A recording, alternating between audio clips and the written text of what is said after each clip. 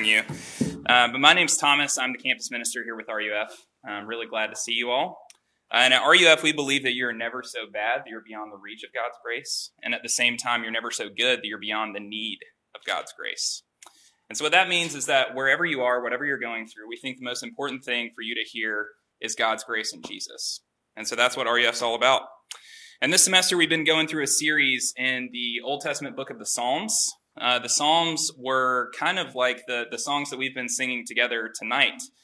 They were songs that the people of God sang throughout the history of the church. They're songs that were meant to shape them, to shape how they were supposed to relate to God, to shape how they were supposed to relate to the world around them. And we've been saying that the Psalms meet us where we are, and they take us where we need to go.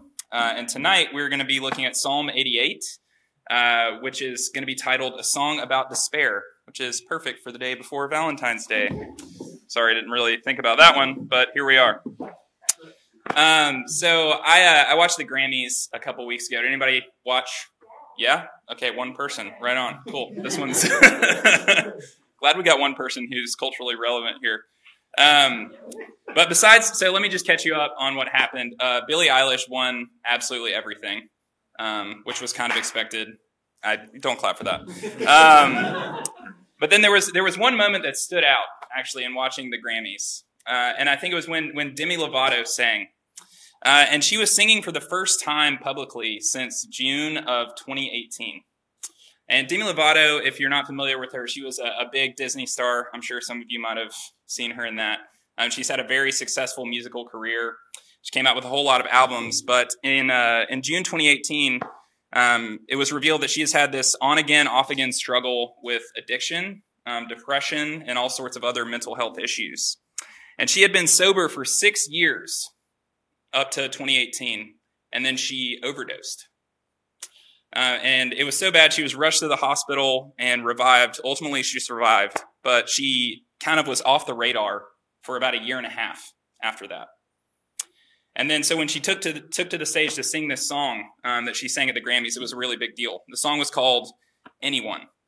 And it was a very, kind of shocking song at the Grammys. I don't know if you've ever watched the Grammys, but it's always, kind of music. The music industry is, really high on itself every time. They're like, music is what brings us together. We can overcome anything. And then she gets up on the stage and sings this song. Starts off like this. It says, I tried to talk to my piano. I tried to talk to my guitar, talk to my imagination, confided into alcohol. I tried and tried and tried some more, told secrets till my voice was sore, tired of empty conversation because no one hears me anymore. And she goes on to say, I feel stupid when I sing. Nobody's listening to me. I feel stupid when I pray, so why am I praying anyways if nobody's listening? 100 million stories and 100 million songs. I feel stupid when I sing. She sang this at the Grammys. I feel stupid when I sing. And then the chorus, it's even more desperate. She says again and again, anyone, please send me anyone. Lord, is there anyone? Send me anyone. And it seems like the resounding answer is at the end of the song. The final words of the song are, nobody's listening. Nobody's listening to me. What a downer. One journalist described the song this way. He says, it's easy to believe that someone near rock bottom created it. The lyrics are a desperate tumble, a litany of failed attempts at finding relief. And this is a song that's about despair. It's a song about the deep experience of sadness that a lot of us may be familiar with. So much like this song by Lovato, this psalm that we're going to be looking at tonight is also a desperate tumble, a litany of failed attempts at finding relief. But unlike this song, it's in the Bible, which is kind of weird. We don't expect the Bible to talk this way. Many psalms, we've actually looked at a couple already that detail pain. They cry out for relief. They struggle. But usually most of them end in this place of confidence in God. They end in this place of God is going to rescue me. I know it's going to be okay. But this one is utterly unique in that it doesn't end that way.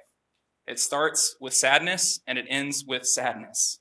The whole thing is sad all the way throughout. It also wrestles with feelings of abandonment. And then the final words are this. It says, my companions have become darkness. And what a downer. So what do we do with this? What do we do with a sad song that just gets sadder? I think the real question is, what do we do with the sadness that's in our own lives? How do we deal with it? And I don't know where you're at today, where you are on the spectrum of belief to unbelief. Some of us will have been Christians for a long time. A lot of us might just be considering Christianity for the first time. But I think we can all relate to these feelings of despair, these feelings of hopelessness every now and again. And a lot of us are confused, and we don't really know what to do with it. And out of this confusion, we're tempted to deny these feelings. When we feel these uncomfortable things, we just don't want to talk about it. And we can do this in a lot of different ways. A lot of us, when we start to feel this sort of despair welling up inside of us, we just silence it. It's like, I don't want to deal with that right now. I don't want to talk about that. And if I don't talk about it, then it just goes away. So we just grit our teeth and just get through it. Others of us decide to cover this sort of despair. We might do it covering it in platitudes, right? Whether it's Christian or not. I'm sure you've heard the phrase, what doesn't kill you makes you stronger. What if it doesn't? Ever thought about that? I'm sure there are things in each of your stories that you're not exactly thankful that they happened. I'm sure there are times in your life where it didn't really feel like this was making you stronger. It just felt terrible. Or then if we're Christians, sometimes we're quick to jump to this, affirmation that God is good when we're in the midst of struggling. And that's true. God is good. But we get there way too quick. We get there without wrestling with the pain that we actually feel. We numb the pain that's inside us. We might do this with Netflix, food, or even a lack thereof. Might do this with alcohol or various forms of addiction. Whatever it is that can numb this sense of despair that we have inside of us. And this psalm meets us in this place, and it shows us how to deal with God. So as we look at this psalm, we're going to be seeing three things. So if you're a note taker, this will be kind of our 3 points here. First, a loud despair. Second, a subtle hope. And third, a friend in the darkness. So a loud despair, a subtle hope, and a friend in the darkness. So Psalm 88, I'm going to read that for us. I'll pray, and then we can get started. Starting in verse 1. O Lord, God of my salvation, I cry out day and night before you. Let my prayer come before you. Incline your ear to my cry. For my soul is full of troubles, and my life draws near to Sheol. I am counted among those who go down to the pit. I am a man who has no strength, like one set loose among the dead, like the slain that lie in the grave, like those who remember no more, for they are cut off from your hand. You have put me in the depths of the pit, in the regions dark and deep. Your wrath lies heavy upon me, and you overwhelm me with all your waves. You have caused my companions to shun me. You have made me a horror to them. I am shut in so that I cannot escape. My eye grows dim through sorrow. Every day I call upon you, O Lord. I spread out my hands to you.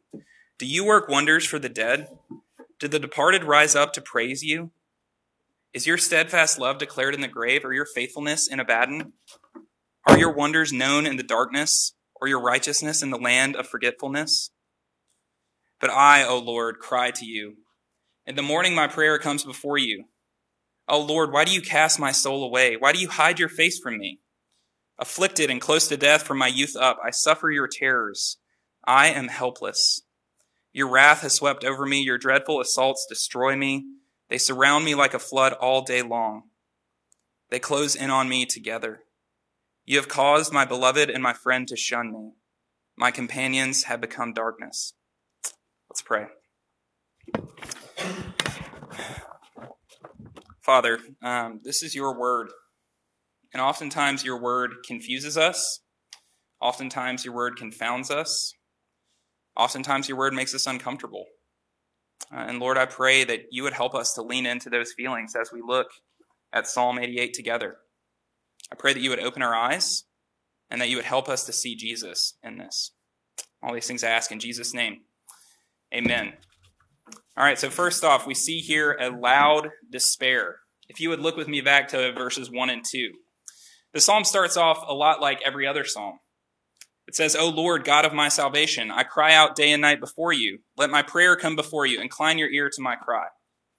We see that this is like an earnest prayer in times of need. This psalm is the writer talking to God about a situation that's going on in his life. And what's this situation? We see it in verse 3. It says, "My soul is full of troubles. My life draws near to Sheol."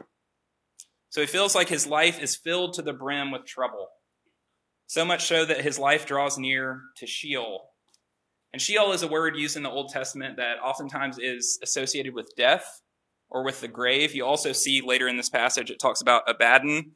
Those are two words that are kind of used to refer to a place where God isn't. A place where God isn't. And that's what the writer says his life feels like right now. He says his life draws near to death. And then he says in verse 4, "I am counted among those who go down to the pit." And this language of the pit is pretty significant because in the Psalms elsewhere, it actually talks about the Lord being the one who rescues people from the pit.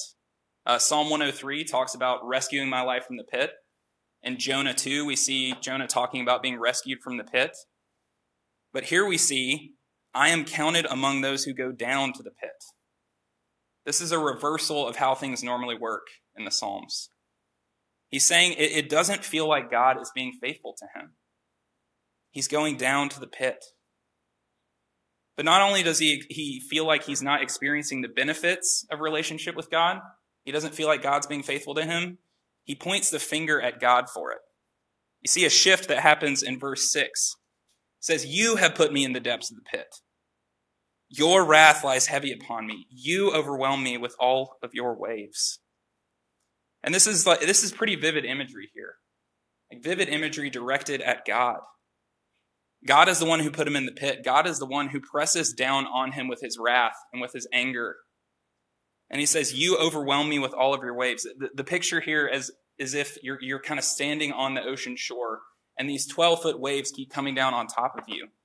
And they have no regard for you. They don't care about you at all.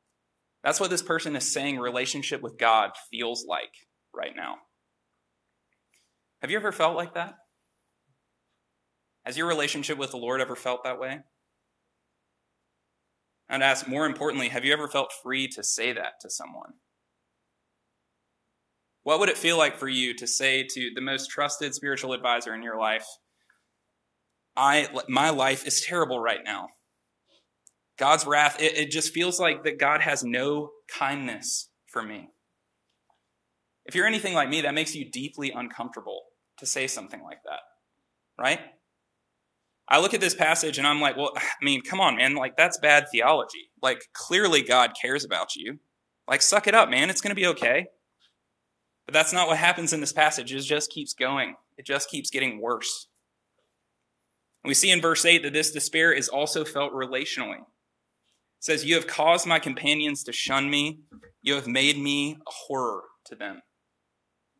He's saying that the very people that are supposed to bring comfort in his life are people who feel distant to him, are people who don't even want to look at him. And more than that, he is saying that it's God's fault. And then he goes on in verses 10 to 14 to ask a whole bunch of questions of God. He says, "Do you work wonders for the dead? Do the departed rise up and praise you? Is your steadfast love declared in the grave? Are your wonders known in the darkness, or your righteousness in the land of forgetfulness?" He's asking a lot of questions here, but basically what he is saying is, how in the world are you going to be faithful to me when I am feeling like death? Like, what are you doing, God? Like, I am dying. Do you not care?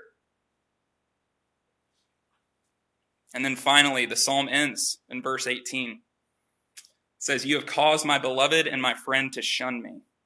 My companions have become darkness." This psalm ends in a place of utter despair. The psalm ends in a place where it's not, the Lord's presence doesn't even bring comfort. Nothing brings comfort. So how does all of this hit you, right? It's pretty sad. There really doesn't seem to be much hope offered anywhere. And what do we do with the fact that this is in the Bible? Some of us might when we're reading this, we might want to tell this guy, like, you need to calm down. Like, it's not that serious. God hasn't abandoned you. I know things are going pretty poorly for you right now, but it's not that bad. But I think the fact that this is in the Bible tells us something different. It tells us that sometimes faithful Christian people will feel like this. Sometimes people will feel this way, and it doesn't necessarily have to mean you're doing anything wrong. The fact that this is in the Bible and it actually doesn't change from feeling sad to feeling great all of a sudden, it should affirm that this is something that a normal Christian person can and does experience. And many of you know that. Many of you know that personally. But some of us here, we might be afraid to talk to God like this. This sort of directness, this sort of asking questions. I mean, you might be thinking to yourself, well, like, the first thing that I was taught in church growing up is that I'm a sinner. I'm a sinner, and so how in the world could I talk to God like this? Like, what gives me the right to point the finger and to say, what are you doing, God? And when I feel like this, it's probably my fault anyways. It's like, why would God care? And if that's you, I think you're correct. I mean, the Bible does say that we are sinners. The Bible tells us that every thought of our heart is evil continually. That's pretty bleak. But that's actually not all that the Bible says about sin. The Bible says that we are both sinners and that we're sinned against. That we're both the villain and the victim at the same time. We live in a world of sinners. We were raised by people who sin. We live in a world where our friends, our family, and the institutions that we find ourselves involved in are all affected by sin. So in a way, when we experience despair, we shouldn't be that surprised. Because in a lot of ways, despair is a godly response to the world around us.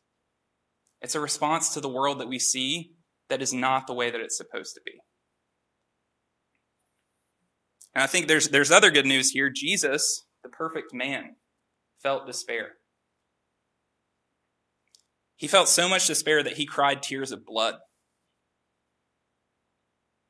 The prophet Isaiah says this about Jesus. He says, he was despised and rejected by men, a man of sorrows and acquainted with grief, and as one from whom men hide their faces. He was despised and we esteemed him not. So if the perfect man experienced despair, why do we think that we can't? Maybe you're here and you're feeling this tonight. You're feeling this sense of despair. You're feeling this sense of hopelessness in this psalm. And if that's you, I would encourage you to make this prayer your own. This is for you. This is for the people of God to voice how we're feeling before God. It's for us to relate to him. But more than that, I would encourage you, please feel free to talk to us. I would love to talk to you about this. Jason would love to talk to you about this. Reach out, talk to someone. We want RUF to be a safe place where if you're feeling this sort of thing, you can talk to each other. So we see a loud despair, but we also see a subtle hope. If you would look back with me to verse 1, kind of the only really hopeful thing in this passage is the first line. It says, "O Lord, God of my salvation." This is where the prayer of despair begins. It begins with an identification of God as the one who saves. And it starts with God as the one who saves, and it ends in utter darkness. But throughout the psalm, we see this kind of stubborn confidence put forward. In verse 1, it says, "I cry out day and night before you." Verse 9, it says, "Every day I call upon you, O Lord. I spread out my hands to you." In verse 13, "But I, O Lord, cry out to you in the morning. My prayer comes before you." You see, even though this psalm is full of despair, it's still a prayer. Even though there's a lot of accusation, even though there's a lot of negative emotion, the psalmist is still dealing with God. And when we make this our own prayer, we're still dealing with God.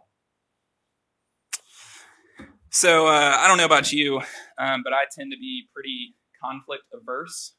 So the sort of thing like this, like naming all of these things before God, makes me really insecure and anxious. If you're an Enneagram person, I'm an Enneagram 9, which means I really like peace and I don't like conflict. So there's that. But to give a lighthearted example of this tendency in my life, I told someone this story earlier this week, but I feel like I need to share this with everybody. I once allowed my neighbor to call me by the wrong name for 3.5 years. Not kidding. Yeah, so when Molly, my wife, and I moved to St. Louis, we introduced ourselves to our neighbors. I was really excited to get to meet some neighbors, and We went up, introduced ourselves. Her name was Jennifer. Turns out she had a daughter who was named Molly, so immediately we knew that she was not going to forget Molly's name. And I introduced myself, and she called us Molly and Thomas for a couple weeks. But then slowly after that, she started saying hey to Molly and not me. Like I could tell she didn't really know. And then eventually she started calling me hubby, which is a little weird. So like I'd walk by and she'd just be like, oh, hey Molly, hey hubby. I'm like, I don't know if we're there yet. That's a little much. But then after a while, she stopped calling me hubby. And I was walking home one day from class, got to my front door, and she said, oh, hey David, how are you?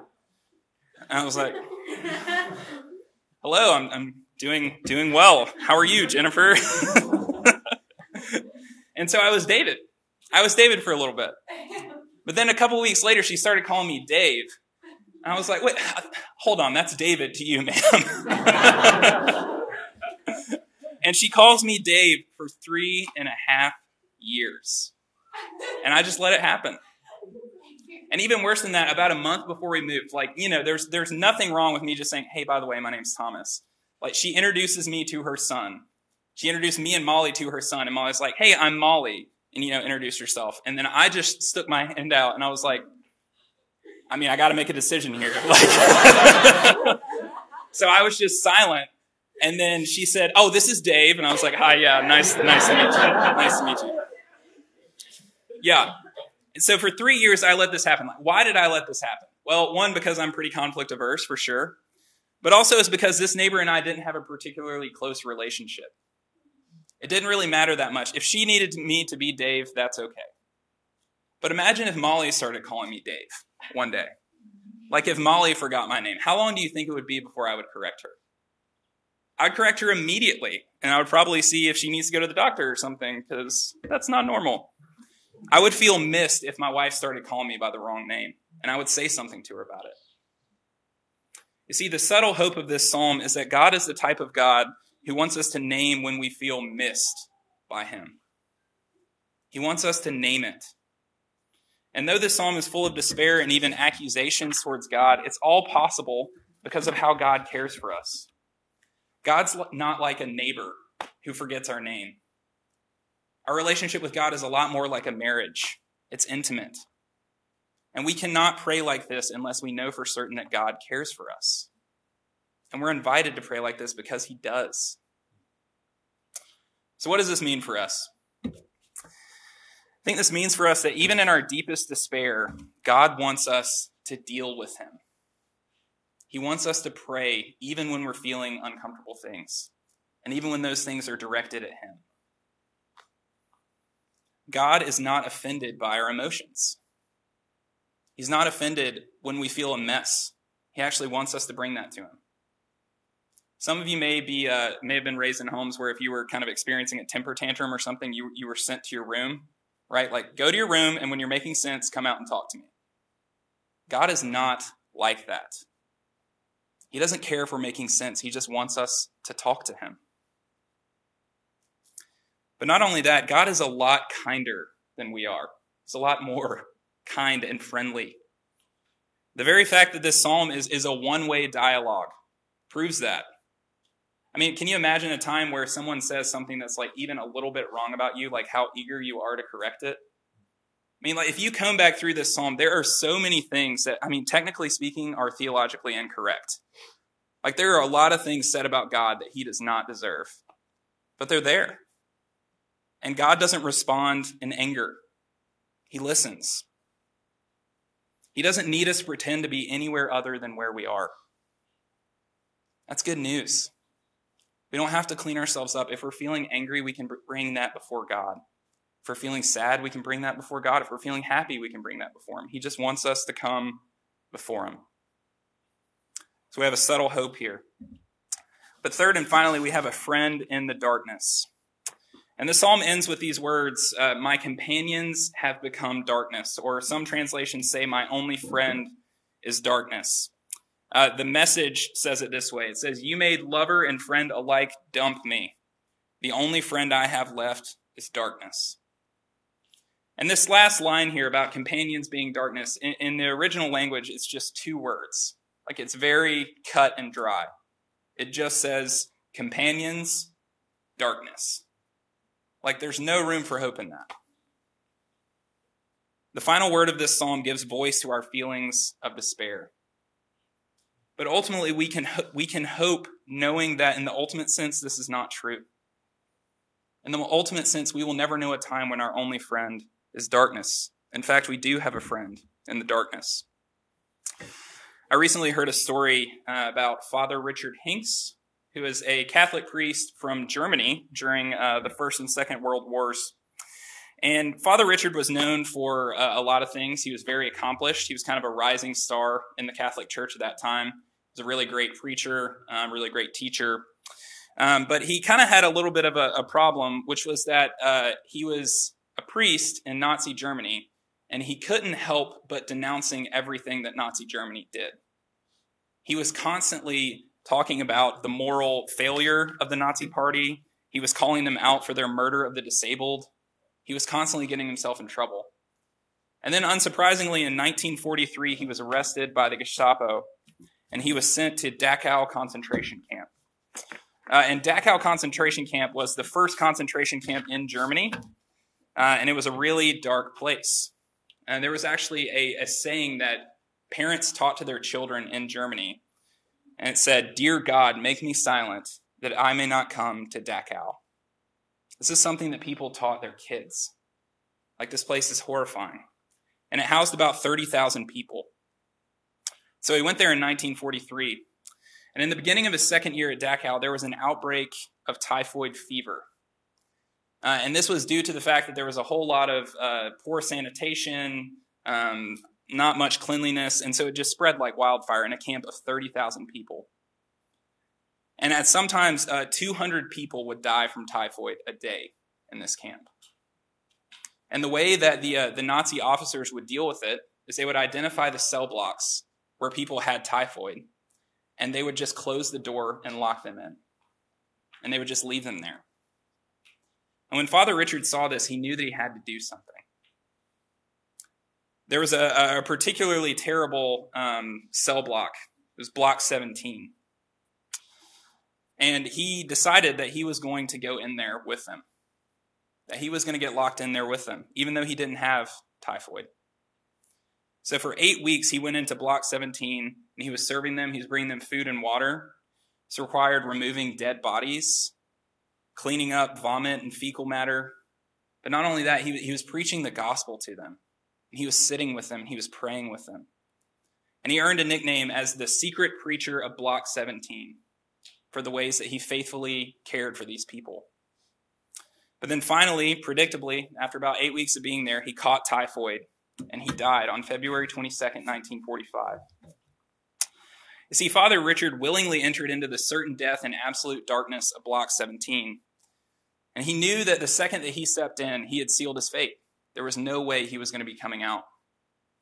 But he went anyways, and he locked himself in. He went in so that these men would know that they had a friend in the darkness, so that these condemned and dying men knew that they were not going to die alone. We have a friend like this.